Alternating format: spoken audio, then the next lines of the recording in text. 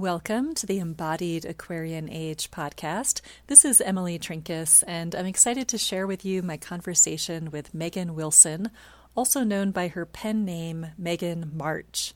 Megan is the best-selling author of 40 romance novels and recently published a nonfiction book she co-wrote with her husband Jacob Wilson, A Creative Rebel's Guide to Winning the Game of Life. I was drawn to this book by the title because, of course, I identify as a creative rebel, and I found it super inspiring and very useful. I was really thrilled that Megan agreed to talk with me, and I hope you love our conversation as much as I did. All right. Welcome, Meg. I'm so excited to talk with you. Thank you for being willing to be on my podcast. Thank you so much for having me. I'm super honored to be here. Awesome. So I read your book, A Creative Rebel's Guide to Winning the Game of Life, which you co-wrote with your husband, Jacob Wilson. And I just found it so inspiring. And you start out the book by saying that you and Jacob are now living the life of your dreams. And so you want to share with people how you got there and how they can get there too. But you also say that that wasn't always the case, that, you didn't just, come out of the womb and I'm living my dreams, but it's been a journey. So do you want to say a little bit about how you transformed your own not so happy circumstances into something much more fulfilling? Absolutely. It's a great story that I love to share because obviously it's pretty awesome to live a life that feels like a fantasy. But I think it's so important for people to know that this just didn't happen by accident or without a lot of intention and effort, because it really did take a lot. So once upon a time, I was a corporate lawyer, and I was actually a happy corporate lawyer at first. And then a few years in, I started to understand law firm politics and realized, this maybe wasn't going to be a place I'd ever be happy. I actually loved being a lawyer, parts of it. And then the law firm politics were so hard and it wasn't fun. All of a sudden, I realized this thing that I thought maybe would be fun wasn't fun. And I kind of had this realization through, over many years of starting to realize, okay, maybe this isn't the thing for me. That all of a sudden one day I was like, no, I just want a completely different life. I really do not like my life. I went through all this work and effort. I went to law school. I became a lawyer. I live in this town I don't want to live in. I have a life that I really just, nothing about it makes me happy. And that was a really crazy realization to make. I was coming out of the grief of my father's death. And I think those types of events can really be very centering for you when you take stock of, okay, tomorrow's not guaranteed. I'm not doing something that makes me happy. I want to be happy. What do I need to do to get there? And so being happy became my purpose in life. And it sort of didn't matter how that happened. I didn't care what I had to walk through in order to get to happy. I didn't care that I was going to have to walk away from a career I just sunk a bunch of time, effort, and money to get into. Like, I didn't care. Happiness was really the only thing that mattered to me. And I was willing to do whatever I could to just be happy. But even at the time, I didn't necessarily even know what happy was. It's sort of this elusive concept. So I went on a mission to be happy. And it ended up blowing up my life like a grenade, which I think is really important for people to know that this process isn't always neat and tidy. I literally say I pulled a pin on the grenade that was my life and I walked away and it all exploded. It was crazy. I ended up getting divorced. I ended up almost getting fired from my job when they found out I wasn't sure if I wanted to work there anymore. I mean, it was pretty rough in a few for a few months, even a year. And I just kept thinking, I want to be happy. I want to be happy. And almost getting fired turned out to be one of the best things that ever happened to me.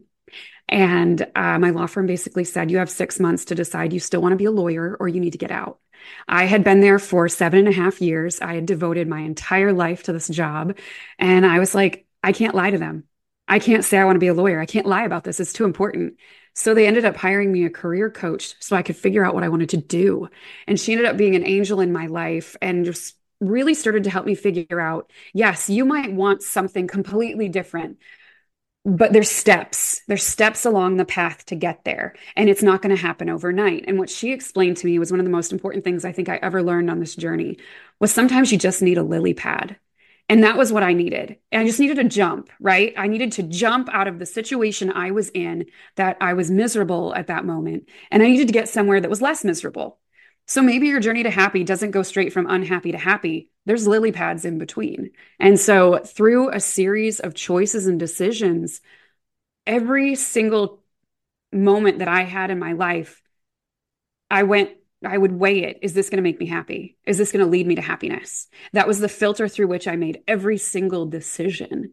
Not, is this going to make me the most money? Is this going to make me the most successful? Where is the, it was about being happy. And it truly was. I was willing to take a massive pay cut if I could just be happy. Wow. I mean, I think it's so brave to let go of something that you've invested so much of your life, so much of your money, your time. I mean, I know to become a successful lawyer, you have to work your ass off. And so to be able to step away from that is just, it's really courageous. It was a huge leap. I will tell you, I left my law firm and I went in-house and I worked at a Fortune 50 and I signed a 1 year contract with them. And the day that I could quit, I quit my job and I drove out of those gates and I felt like I was taking a leap off a cliff with no parachute. Literally, my backup plan was if this all goes south, I'll just live in my mom's basement. It's always good to have a backup plan, right? I had a backup plan when I went in to take the bar exam. I was like, if I fail the bar exam, I'm going to become a locksmith. I don't even care. Screw this. It is terrifying to leave behind the known. If anyone's ever done it, if you've ever taken one of those major leaps of faith, it is terrifying because you feel like you're jumping off a cliff. You don't know if you're going to fly. You hope you sprout wings before you hit the ground, but there's no guarantees. So I had my mom's basement as a backup. And I was like, let's do this. And it was really awesome though, to see how the coworkers at the time, other attorneys, some of them were just amazed that I was willing to walk away from something I had invested all that time, energy, and money in. Well, what about law school? You worked so hard on it. And I would just stare at them and think, well, actually, I would say it out loud. I was like, but it doesn't make me happy. Why do I want to hold on to a sunk cost? I already did that. Yeah, I can keep holding on to this for the rest of my life and it will never make me happy. Or I can let go, jump off a cliff, hope I learn to fly, and who knows what could happen. So I Mhm. jumped. I did not hit the ground. I sprouted wings and I flew beyond my wildest dreams. And and now you're a very successful writer of romance novels, like and you've written, is it 38 novels? Actually 40 romance. 40. That's incredible. But in the book you talk about how and you were working on your first books as you were still working your legal job. So ton of work, ton of commitment. And you talk about in the book how your first two novels were not successful. And so here is where a lot of people would say, well, I tried. I went for my big dream. Obviously, the universe doesn't support me, so, didn't work. So I guess I'll just go back to my job that I hate. So what do you think it was in you that really got you to persist and to keep going to get to where you wanted to be? I think after my first two books flopped came probably the most pivotal moment on my journey. Because there is that moment when you're like, okay, well, that one flopped. And my second book, I mean, I had all the faith in the world in myself. I would bet on myself every day of the week, all day long. I had all the faith in the world in myself. I thought my second book was going to be a New York Times bestseller. It was going to be the one. It was going to crush everything. It was going to be amazing. Like I had high hopes and it totally flopped. And it was pretty soul crushing, really. And I learned so much. But after that book, there was this moment. I remember sitting on my couch in my rental house after I'd blown up my life and I was now divorced or in the middle of a divorce. And at that moment, I'm sitting in my rental house and I was like, I don't care how many books I have to write. I don't care if it takes 5 years of working at this job I don't really like. I don't care what it takes. I'm never going to quit. I will just keep going. I don't care. And it was such determination. Like I'm talking soul deep.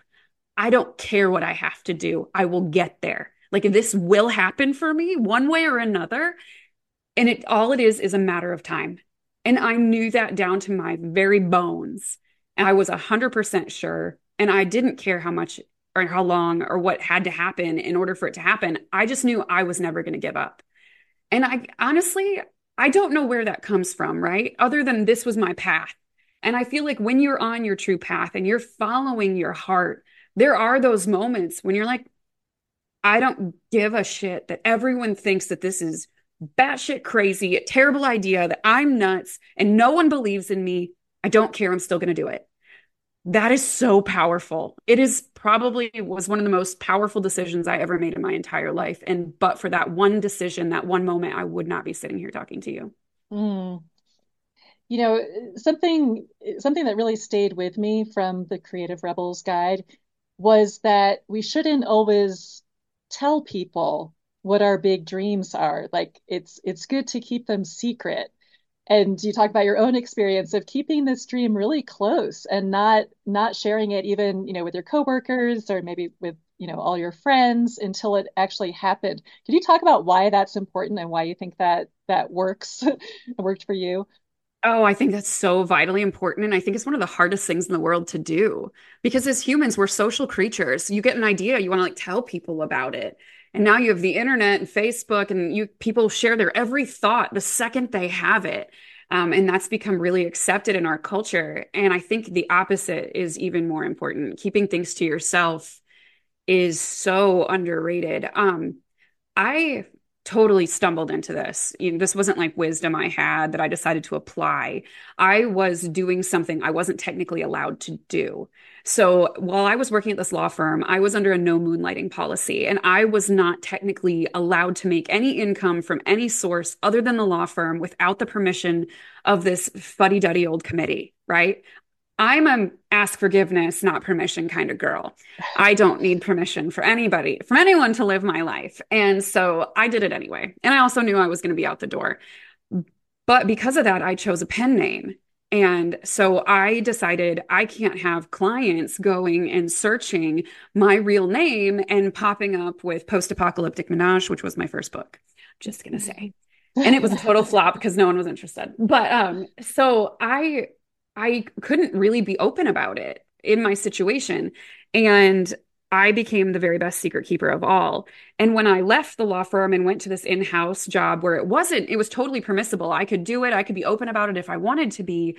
I told nobody. And it became this thing it was just for me.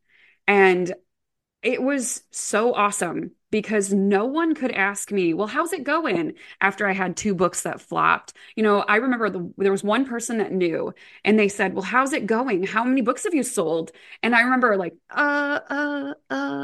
thousands. I'm like maybe 2001 copies at this point. So I think we want maybe from an ego perspective to sound like everything we're doing is great and awesome and wonderful. But sometimes you're in the midst of failure, and that's not as much fun to share with people. And if you're sharing about your failures, then you're speaking about them, you're putting those vibrations out in the world. And I think when you don't tell anybody what you're doing, a failure, it's not even a failure. You don't even think about it. It's like, okay, well, it hasn't happened yet. I just keep going. It doesn't matter. Whereas when you tell people, everyone wants to check in with you. Well, how's it going? Or if you have negative people in your life, I told you it wasn't going to work, or it's never going to happen, or it should have happened by now. I think by keeping things a secret, you just don't invite the negativity that is so rampant, in our culture around the world. And I think I was very lucky, I guess, to be in a situation where I had to keep a secret. And it worked out really well for me, even at the point when I could tell people what I did, because I was a full-time author making lots of money. I could literally shout it from the rooftops. I still didn't tell anybody. it was so ingrained in me to just not speak about it that it wasn't until my husband was telling all our neighbors. We moved into this new subdivision in Austin, and I was like, "Why are you telling people what I do?" And he's like, "Because you're a rock star, and I want everyone to know my wife is a rock star." And I was like, "Whoa, okay, I can't argue with that." But it was that was a habit that was hard to break. And I think it's even harder when you're doing things in front of people, like you're already successful and you're going to try something new and you feel like you have to do that on a stage. That's even crazier. So I tend to keep a lot of things secret still. Hmm. Well, and I've noticed too that people can get very triggered by someone who's really going for it and really breaking out of what they don't like, because it's threatening, because then it brings up their own big dreams and their own big desires that they've been pushing down so they can keep on keeping on with the job they hate or whatever it is that's not working for them. And so, yeah, it can then, then they can throw a lot of that at you. Oh yeah, I think you can see that crabs in a bucket effect or tall poppy syndrome, I think they call it in Australia, where, oh, you're getting big for your britches. Let me knock you down to size. Or crabs in a bucket, like, well, you think you're going to climb out. You're no better than the rest of us kind of attitude. I think that's there. But also, if someone is going for their big dreams, like you said, it can be triggering. It can make somebody all of a sudden have to look at themselves and think, well, what if there's something out there more for me? And maybe they're Hmm. just not at a place where they can even consider that because they're afraid or they're, for whatever reason, everyone's at their own stage of the journey. Hmm. Yeah, so you did have your breakthrough book, your breakthrough novel, and many bestsellers after that. And then I've heard you talk about in 2017 then having a kind of dark night of the soul, like, oh, woohoo, I achieved this goal, yay life, wah wah. Then what happened? This was probably the biggest surprise in my life and definitely one of the most unexpected experiences ever. And I think it was one of the most important too. I had this list of goals, and some of them were pretty ridiculous at the time when I wrote them down. And the only outstanding goal on my list was to hit the New York Times. I had hit every other goal on my list. I had made the money, I'd done all this stuff, and I wanted to hit this New York Times. And it became, the be all end all. I guess it was what kept pushing me. And I hit it and it was awesome for like an hour. And then you have that realization that nothing in my life changed. I'm exactly the same person I was. I'm still stressed out. I'm still all the things I was before I got that fancy new title. I'm exactly the same person. It changed nothing except for a bunch of people on the internet congratulated me. My peers all knew that I was a big deal, which I already knew I was. And it made it easier to sell books in foreign languages because they like titles. Um, and that was devastating. It was devastating to me. At the time, I was very much living in the material world, plugged into the matrix, kind of, you know, goals were make lots of money, then maybe I can find something, maybe I'll find the paradise I really want to live in. I don't really want to live where I live, all those things. And then you realize those big goals and dreams are not necessarily going to make you fulfilled. And I think that was the worst, best realization of my life was the realization that you can have incredible achievement and success without fulfillment. And I wasn't aware of that previously. I Mm. thought if I had that achievement and that success, I would find fulfillment. And it was, I mean, I'm talking, I was under the covers, bawling my eyes out like the next week because I felt like, well, I've done it. I've done it all. I was like 35 years old. I've hit every goal I've ever had in my entire life. And I still feel there's still something empty inside. And that's a rough realization. You're like, then what? What now? Where do you go from here? Like, more achievements not gonna help. You start to realize that. My friends were like, well, now you can hit number one on the New York Times. You can be a number one New York Times bestseller. And I was like, I don't care. It doesn't matter. That's gonna change nothing, also. I'm already aware of that. And it was one of those really crazy experiences because every single person around you has no idea how to relate to what you're going through. because they can't even imagine it, because they've never been to the heights of success. They've never been to the top of the mountain and realized, oh, you're up there all by yourself and there's nothing else there. No one gets it. Like literally nobody. And I think that was one of the hardest things about it, because most people, they've got that big dream out there. And maybe someday when I hit that, and I got to experience that moment of I hit all those goals and dreams. I got the whole Jim Carrey, I want everyone to be rich and famous, and realize it's not going to make you happy. And that's not what life's about. And I got to experience that firsthand. And it was crazy. It threw me into that dark night of the soul. And I started asking myself, what's next? I thought I had found my thing. I thought this was it. I thought this is what I was supposed to do. How could I have gone so wrong? Like, where did I mess up? So I started a lot of self-doubt, a lot of questioning, and I just, went headfirst into the darkness. And that ended up being exactly where I needed to be. Mm. I needed to know those things. I needed to realize that selling more books isn't going to make you happy. You know, hitting the list more times isn't going to make you happy. I hit the New York Times 9 times after that. And it was like, yeah, it's cool. It's super cool. Don't get me wrong. The world is really impressed by it a lot. But at the end of the day, I was still that girl who just wanted to be happy. And so it seemed my quest for happy just was going to continue, except this time I was in the darkness and I really truly had no idea where to go or what to do. So I just kept writing books because it seemed like the most, I'm going to keep doing this. I'm good at it. I wrote a lot of books. And then one day I realized I'm so burned out, I have to stop because I still don't know where I'm going. It was a crazy time of my life. But sometimes you need to spend some time in the darkness. It's really good for your soul. Oh my Mm. goodness. It was a Mhm. gift, probably the greatest gift I think I've ever been given, is to have that dark night of the soul and to Mhm. face those things. Because how many people are still out there wondering and wishing about their one big dream? And I'm like, okay, checked that one off the list. I'm gonna keep going. There's something more for me in this lifetime. Um, Still going. Hmm. Yeah, that makes me think of the idea of separating desires. I don't remember which spiritual teacher this comes from, but they talk about this in evolutionary astrology, about this idea that we need to burn through those material desires because that's the only way that we know that ultimately the only fulfillment comes from service and comes from within. And it's not about the material desire, but if we don't go for the material desire, then we're not going to get to that next stage. Yes, and that is so true, and I experienced that firsthand. And I grew up Catholic, so I didn't grow up and with any kind of real spirituality base. We went to church once a week, and that was it. Period. End of story.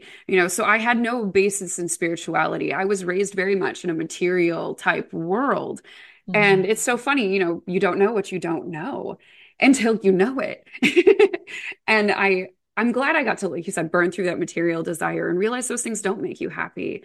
And then you get to that spiritual journey. And I had this wonderful spiritual awakening and being able to go down that road and truly find fulfillment and happiness at every moment. I'm working on this book right now. Kind of, I'm working on a million books, but it's called The Road to Radically Happy because Mm. one, happiness wasn't what I thought it was. How to get there was not what I thought it was. And I think there's so many people who just we don't even know what we're actually looking for. Right, right. Yeah, and I think we're not really trained or taught or conditioned to do that kind of dreaming into and feeling into. There's so much focus on the external and what external success looks like, and then like in your case, you get there and who cares? It's not really what I wanted. So, what would you say for people who are in a place maybe similar to where you were back in your law firm days and people who might feel really stuck in a life that doesn't feel like their own or that's not fulfilling? Like, what do you think is the kind of key starting point to shift out of that? Well, I think just that stuckness, that feeling of this isn't enough for me. I feel like that's divine discontent, really. I think that is a great feeling to have, even if it feels crappy at the time. To me, that's just an invitation to start digging into what is truly meant for you. And so, what I did when as a lawyer, because I'd never done this before, I'd never transformed into something completely different. I had no idea what I was doing. It took me about 2 years of just trying things on. Like, do I want to be, what do I really like? What do I really enjoy? What did I enjoy as a child? What Mhm. brings me joy? What do I lose track of time while I'm doing it? Like, these were questions I started asking myself. Like, what are those things that makes my heart feel like it's going to grow wings and take flight, regardless of how ridiculous it sounds or how left field or just outside the box. So I could never make money from that. That could never, like, you don't actually know that. But just following up on things that you maybe enjoy that you don't think you could make a living at. Those are, I feel like it's just a time to start digging, figure out who you are. What do you want? What makes you happy? What makes you smile? What makes you laugh? What do you actually want to spend your time doing? I think we discount how much opportunity there is in this world to actually be happy at every moment. And for me, I finally reached this place after 10 years of having that stuckness feeling. A decade later, I can actually say, I'm, I do things I love with people I love in a place that I love, knowing I'm loved. Like that Mhm. was not true for me. And if you're in a job you hate, well, the first thing is to recognize I hate my job. And guess what? There's just because tons of people hate their job and it's very common doesn't make it normal. Like, Right. why would you want to devote 8+ hours a day and all this other time that you're thinking to something you don't enjoy? Like, I think giving people permission to realize, yes, there could be a whole different life out there for you that is actually calling to you based on that stuckness, that discontent that you have. To me, that's just a sign that there's something better. There's something more fulfilling. There's something else out there that's trying to reach you, but you're going to have to get a bit uncomfortable before it can get to you. Because if it could reach you as the person you are today, you'd already have it. And this is, I think, the thing I really learned on this journey. It's not that these things are just trying to reach you, it's that you have to grow into being the person who the things that you dream about can happen to. Mm. For me to become a New York Times bestselling author, I couldn't be a lawyer that didn't write books, right? Like it doesn't happen. The conditions weren't right.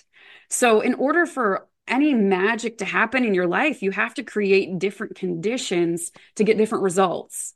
So, just taking the time to think about what might make someone more happy than what they're Mhm. currently doing, being brave enough to actually have that introspection and that those conversations with yourself.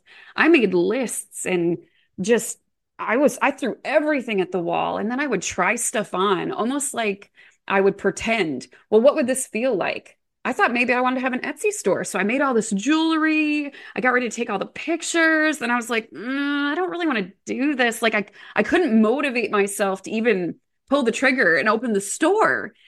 And I was like, okay, well, maybe that's not it then. And I think that's a really good sign as you're digging into these things.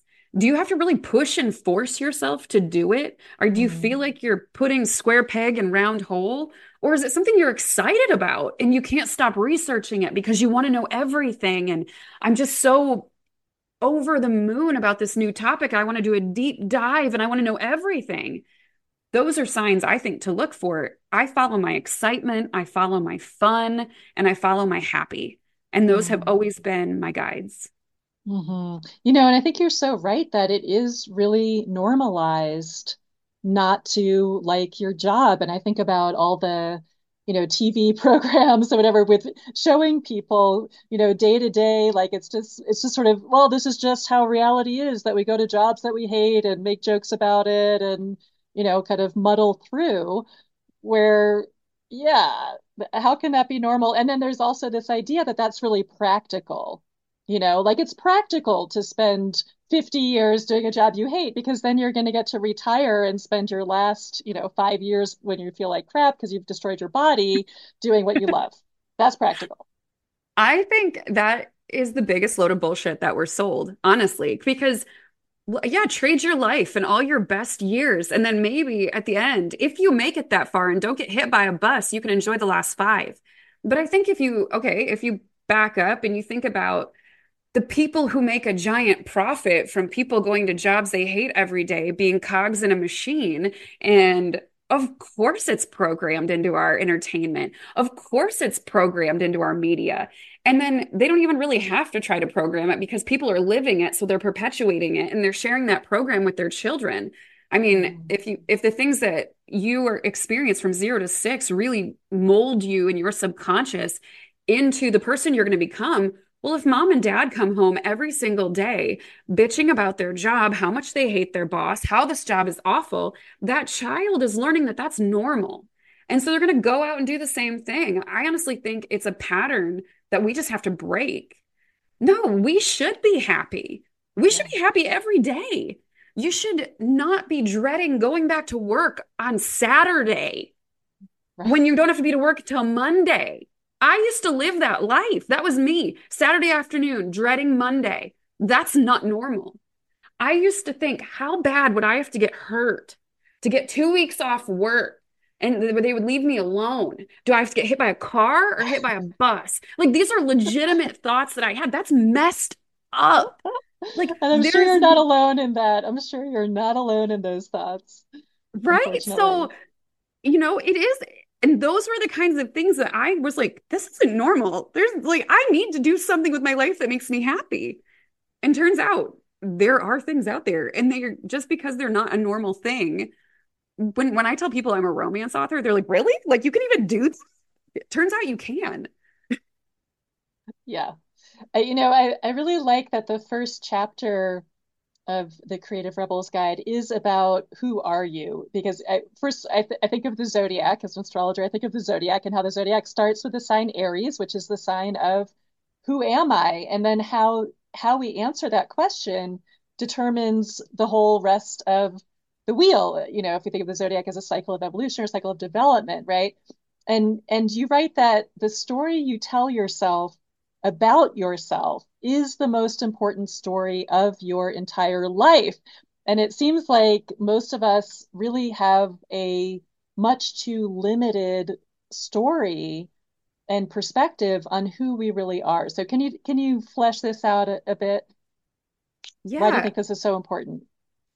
I think your self-concept is the most important thing in your mind because your life is being you're being it's things are being magnetized by your heart, but your mind is so important. And whatever you're thinking about, thinking about it brings it about, right? I mean, it's one of those spiritual things. The more you think about it, the more likelihood you're going to bring it about. You're feeding something energy. So if you have a terrible self-image, I believe life is going to conspire to make that true, right?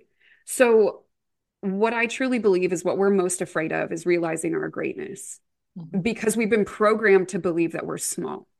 But we're not small. We are so magnificent, magnanimous, and great that it's terrifying. And I think if we had to own our greatness, we'd have to stop playing so small.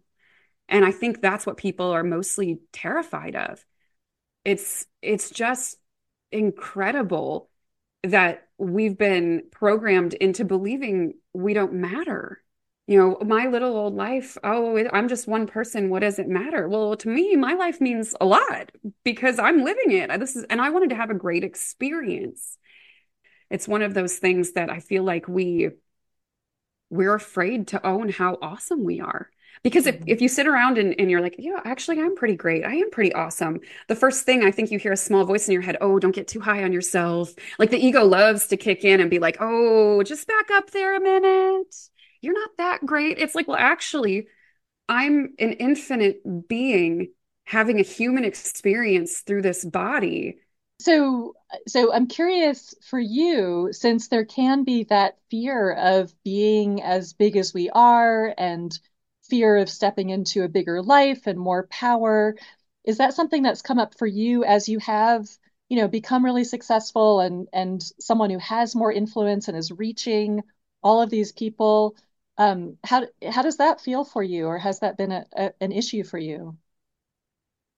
It's been something that I've kind of had to grow into, I feel like, especially as I've gone deeper and deeper down the spiritual path, and you become so much more aware and conscious of how much impact everything you say and do can have. Um, I just really try to make sure that, first off, I never do any harm, and that everything I do, I try to come from love.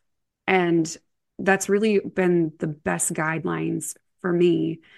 And everything has to feel right. I'm a feel person. Everything has to feel right. And I I don't it is a little scary when you think about, I could say something or whip up a whole frenzy of people over something because I've seen it done, right? I've seen a lot of people kind of misuse their influence. Right. And I try to just never, ever do anything like that. I always just try to focus 100% on positivity and always leave a positive impact in the world. It's so easy to use your power for other things, I think. But I'm sure a lot of us have had other lifetimes where we've experimented with using power in wrong ways. So I'm really hopeful that I'm just very careful with what I do and what I say.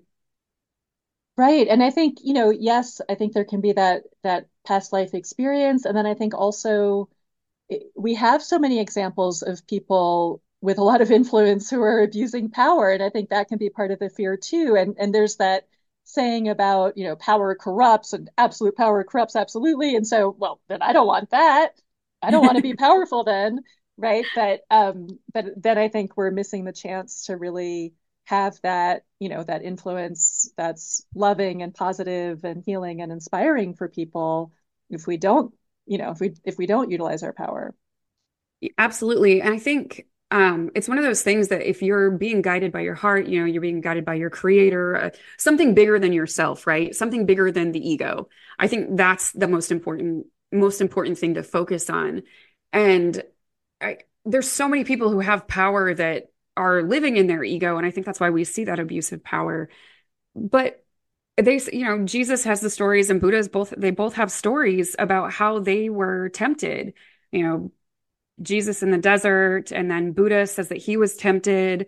And so I think that's just one of those things you have to face. If you are going to fully embody all of the power that's available to you in this incarnation, you have to understand the risks that come with it. And I'm a huge, huge, huge, huge fan of Dr. David R. Hawkins. Mm. I've read his books many times and I absolutely adore his work. But he talks about even he was tempted once he was reached the point kind of enlightenment, and but it was kind of a funny thing. It was a now that you can use your power for whatever you want, you're beyond personal karma, use it for yourself.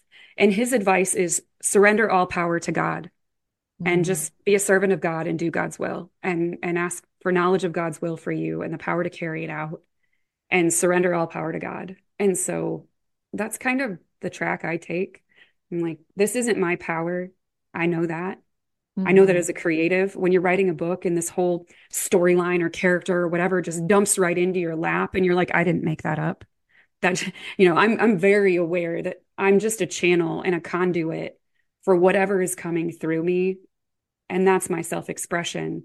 But I have so much responsibility also for how I use that power. And I take it seriously. I take it really seriously, actually. Hmm.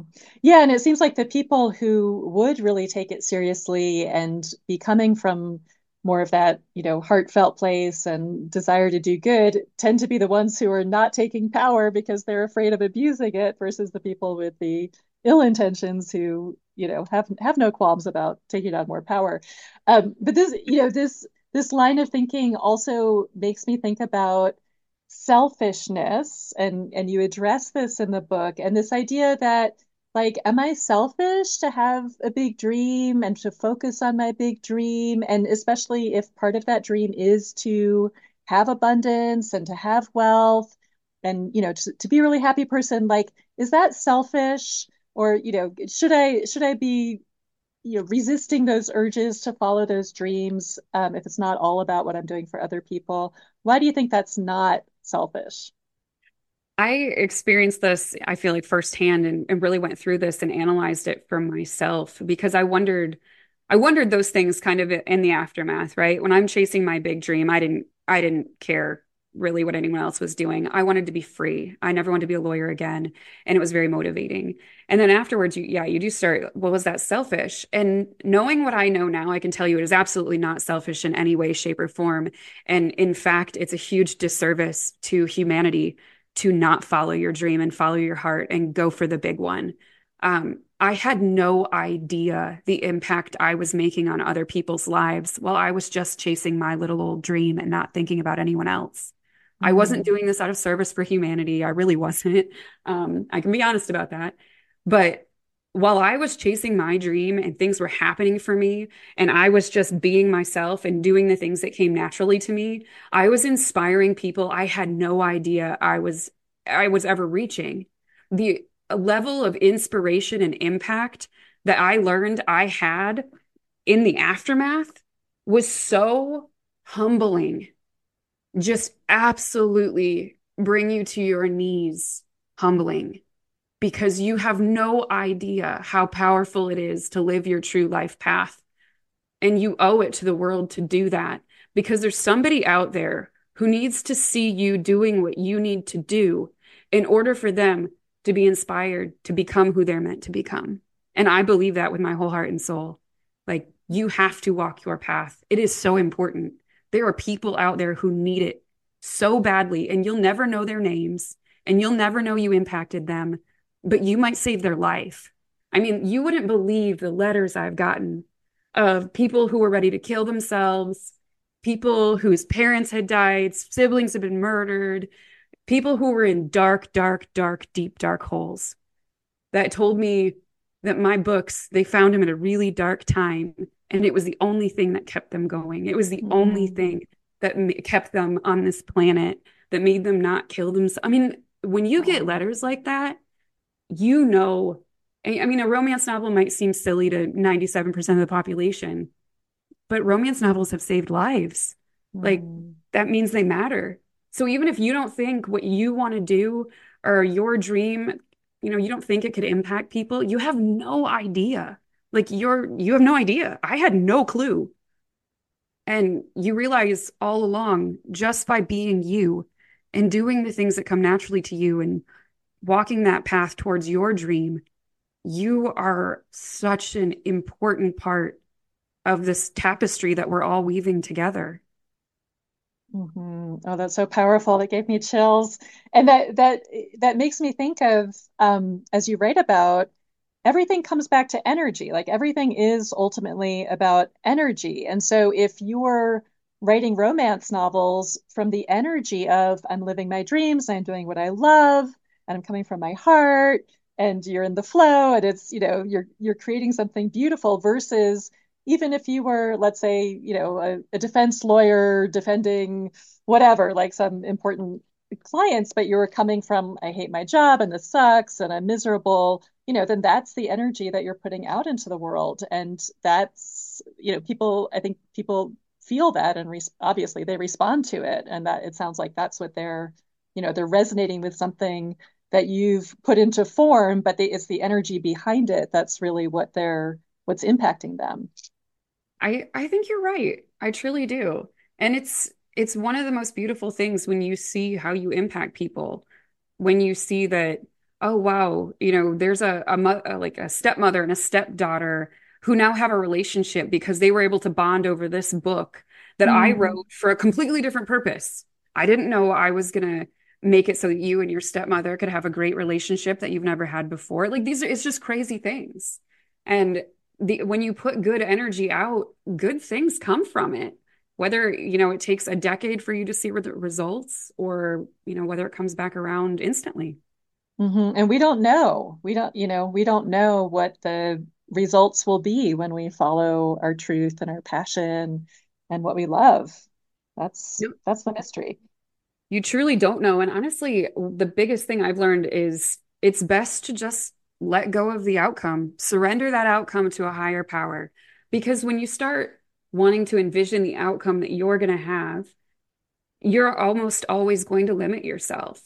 I truly think that what the universe has in store for each one of us, if we were to truly step into our full power, is so beyond incredible that you can't even imagine it. And I say that knowing that there's no way 10 years ago I could have imagined the life I'm living now.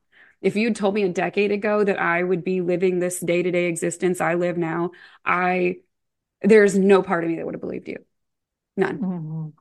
I Hmm. mean, miracles happen, fantasies come true, life can be better than your wildest dreams, and it's pretty crazy. Hmm. Now, talking about surrender, speaking of surrender, that makes me think about you have a chapter about habits, Hmm. and one of the habits that you quit, and this is just really cool for me to think in these terms. One of the habits you quit was the habit of worrying. And, as someone who has historically been quite a worry wart, I was like, oh yeah, that is a habit. Oh, that could just be a habit that I quit. What great guidance. It's just helpful to identify it as a habit and replacing that habit with faith, with trust, right? Could you talk about how could people quit this habit of worrying, which, as we know, is not so helpful in terms of directing our minds toward what we want to create? Yes, I, like you, also did not know you could quit worrying. I thought kind of, right? The more I thought, Yeah. well, the more you worry about something, the better it's going to turn out. Um, which, when you stop and think about it, you're like, okay, that's really backwards. I'm sending negative energy to this thing, hoping it's going to turn out positively. I was reading a book and called Homeless to Billionaire, and this guy was like, "So we quit worrying." I was like, "Wait, you can do that?" Like you, I also didn't realize that. And when I realized you could quit worrying and that what it effectively was sending that negative energy out, I realized, yeah, I don't want to do that anymore. And it is something that you just have to keep coming back to, right? There's no magic to this. None. There's no magic. This is literally a habit replacement process. So Mm, whenever I start to worry about something, I just come back to what I know is true, that everything that's happening to me is happening for my best interest, whether I can see that or not in the moment. There is a higher plan for me that I cannot see because I'm not omniscient over this world. And there is an infinite creator that knows exactly how to make this all work out fabulously. And I don't want to get in the way of that. So, whatever I want to worry about, I just surrender it, surrender it to God, surrender it to the universe, and just literally decide I'm not going to think about it. But we so often do, 10 minutes later, you find yourself worrying about it if you even make it 10 mhm, minutes, right? mhm. And okay, I'm Yeah, going to surrender that again. I'm going to do it again. I'm going to surrender it again. yeah, I mean this is part of that bigger theme around our attention. And as you point out, there are all kinds of entities out there who are competing for our attention and paying a lot of money to attract and harvest our attention. And, and to do something like you've done in terms of creating your dream life, creating a life you really want to live, committing to a path and being successful at it, we know that takes so much focus and, really, owning our attention and pointing it in the direction we want to in that practice of, letting go of the worrying so we can focus on what we want and surrendering. How do you stay focused on what you want to create and not get distracted or let your mind go in all these different directions that would not be so productive or useful? I think that is definitely an art form. You have to constantly have a really good reason why, right? Like your motivation is wildly important. I think that's the only thing.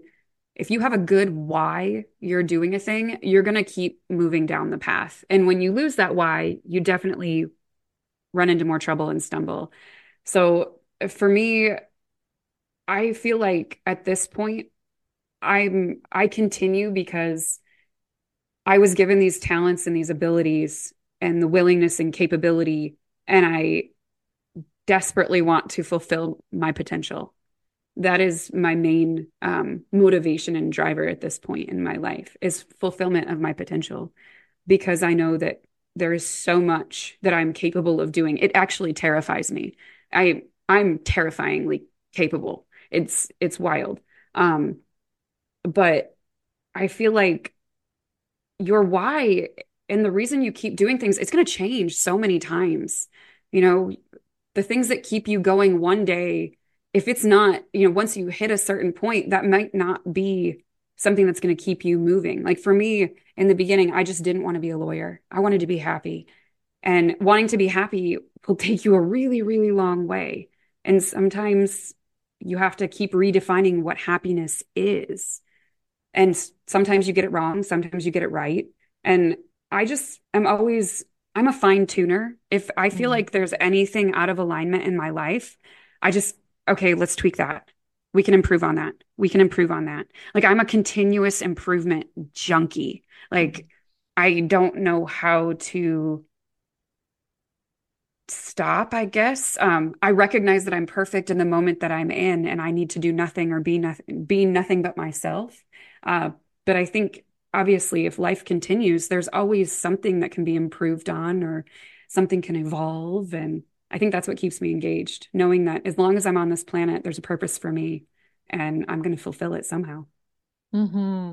Yeah, and again, that courage to keep listening and changing and oh, I thought this was the path or this was the path for a while and now it's not anymore. And so now I'm going in this direction. And I think that's kind of a cultural distortion, right? That we're supposed to know who we're going to be for the rest of our lives and I feel like there can be some judgment around like now you're doing what? I thought you were doing this. Where for me, I'm with you. It's like I'm going to follow what's exciting to me and what I'm passionate about and I keep changing. So of course, the expression of my work and my life is going to keep going in new directions. And I think that's such a blessing, honestly, because I've learned that transformation isn't necessarily something that seems to be open to everyone at the same degree, right? Some people will be happy in a life that's mostly the same, and some people won't. And it's everything that you're experiencing is perfect for you, right? It's always perfect for you at that moment. And I think, like you said, our society doesn't seem to give a lot of credence to the fact that there are seasons. There are Mm. seasons in life. We are not separate from nature. And for one season, you might find this very fulfilling. And then there may come another season when that just doesn't suit you at all. And I love that we're allowed to change and transform, whether anybody gets it or not. And Mhm. quite frankly, if you mystify your family and your friends, well, you're probably doing great. Exactly. Well, and this is a creative rebel's guide to winning the game of life. And I want to bring in one more thing. I know we're getting close to the hour, but you write that loving yourself is the ultimate act of rebellion. And I think that's fantastic. And I think that that feels very true to me, again, in the context of our culture where there's so much conditioning around you're not okay. Of course, you're not okay because we need you to keep buying all these products that are going to make you okay. So you can't love yourself. But can you talk about self-love and also, for people who feel like, well, that sounds nice, but that's really hard? Like, do you have any suggestions for, cultivating that self-love? Yeah, self-love is huge. Oh, and it's tricky, right? Like you said, there's so many societal forces and factors and programmings that want you to hate yourself. So many destructive ones, because a lot of people make a lot of money if you hate yourself. Like you said, you'll keep buying things and to fill holes in yourself that can never be filled by buying things. Self-love, learning to love myself, I think was the greatest accomplishment of my entire life, by far, and probably one of the hardest. Uh, but learning to accept yourself exactly the way you are, warts and all, man, that's really powerful. Oh, it's so powerful. It's terrifying though, too. I think I had this false belief, this program in my mind that if I accepted myself for who I am right in this moment, and and I'm still a little overweight and I'm not where I want to be, financially or professionally, but if I accept myself as I am at this moment, I had this false belief that I would never change.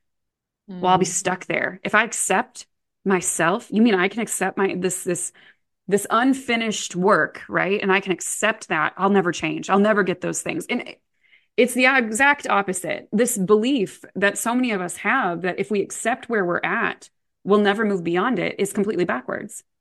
If you accept yourself for who you are and decide that you're going to love yourself, no matter how imperfect or apparently imperfect you seem to be, that is such a huge act of power. It is huge. It is so huge because you've decided to just accept reality as it is. And then all of a sudden, all these things begin to change in your life because you start to take care of yourself like you matter. You start Mm. to have a little bit more self-worth. And the more you believe you're worth, the more life is going to give you because you've said, I'm worth it. I believe I deserve it.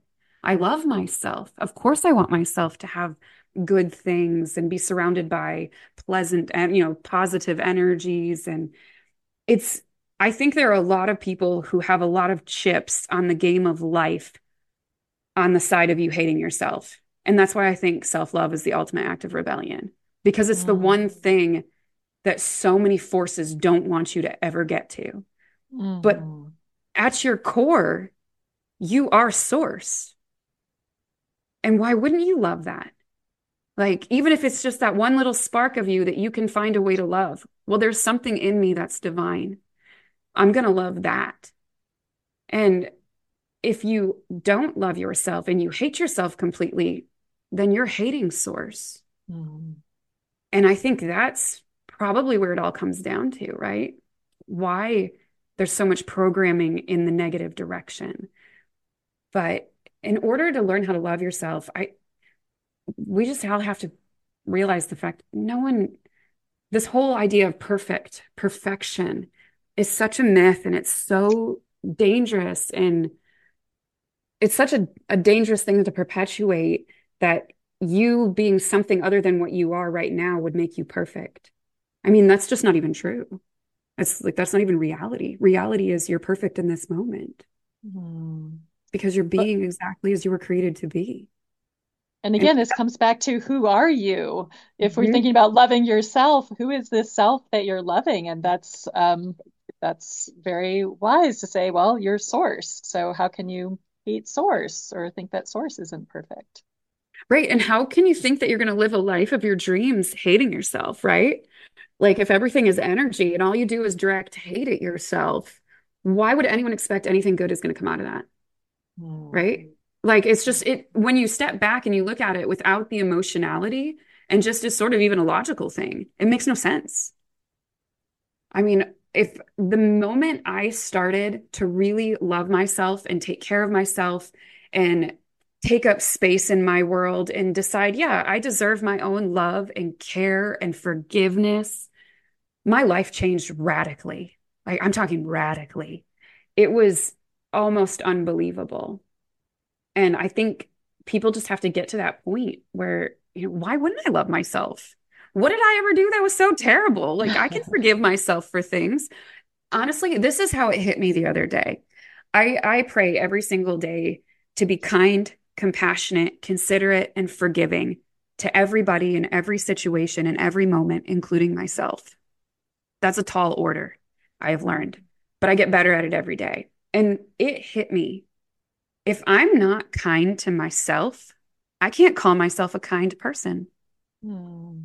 If I don't love myself, I can't call myself a loving person. And that really hit me hard. That's really powerful since, in my experience, it can be so much easier to forgive other people and see other people as perfect and they're just on the path. But me, right?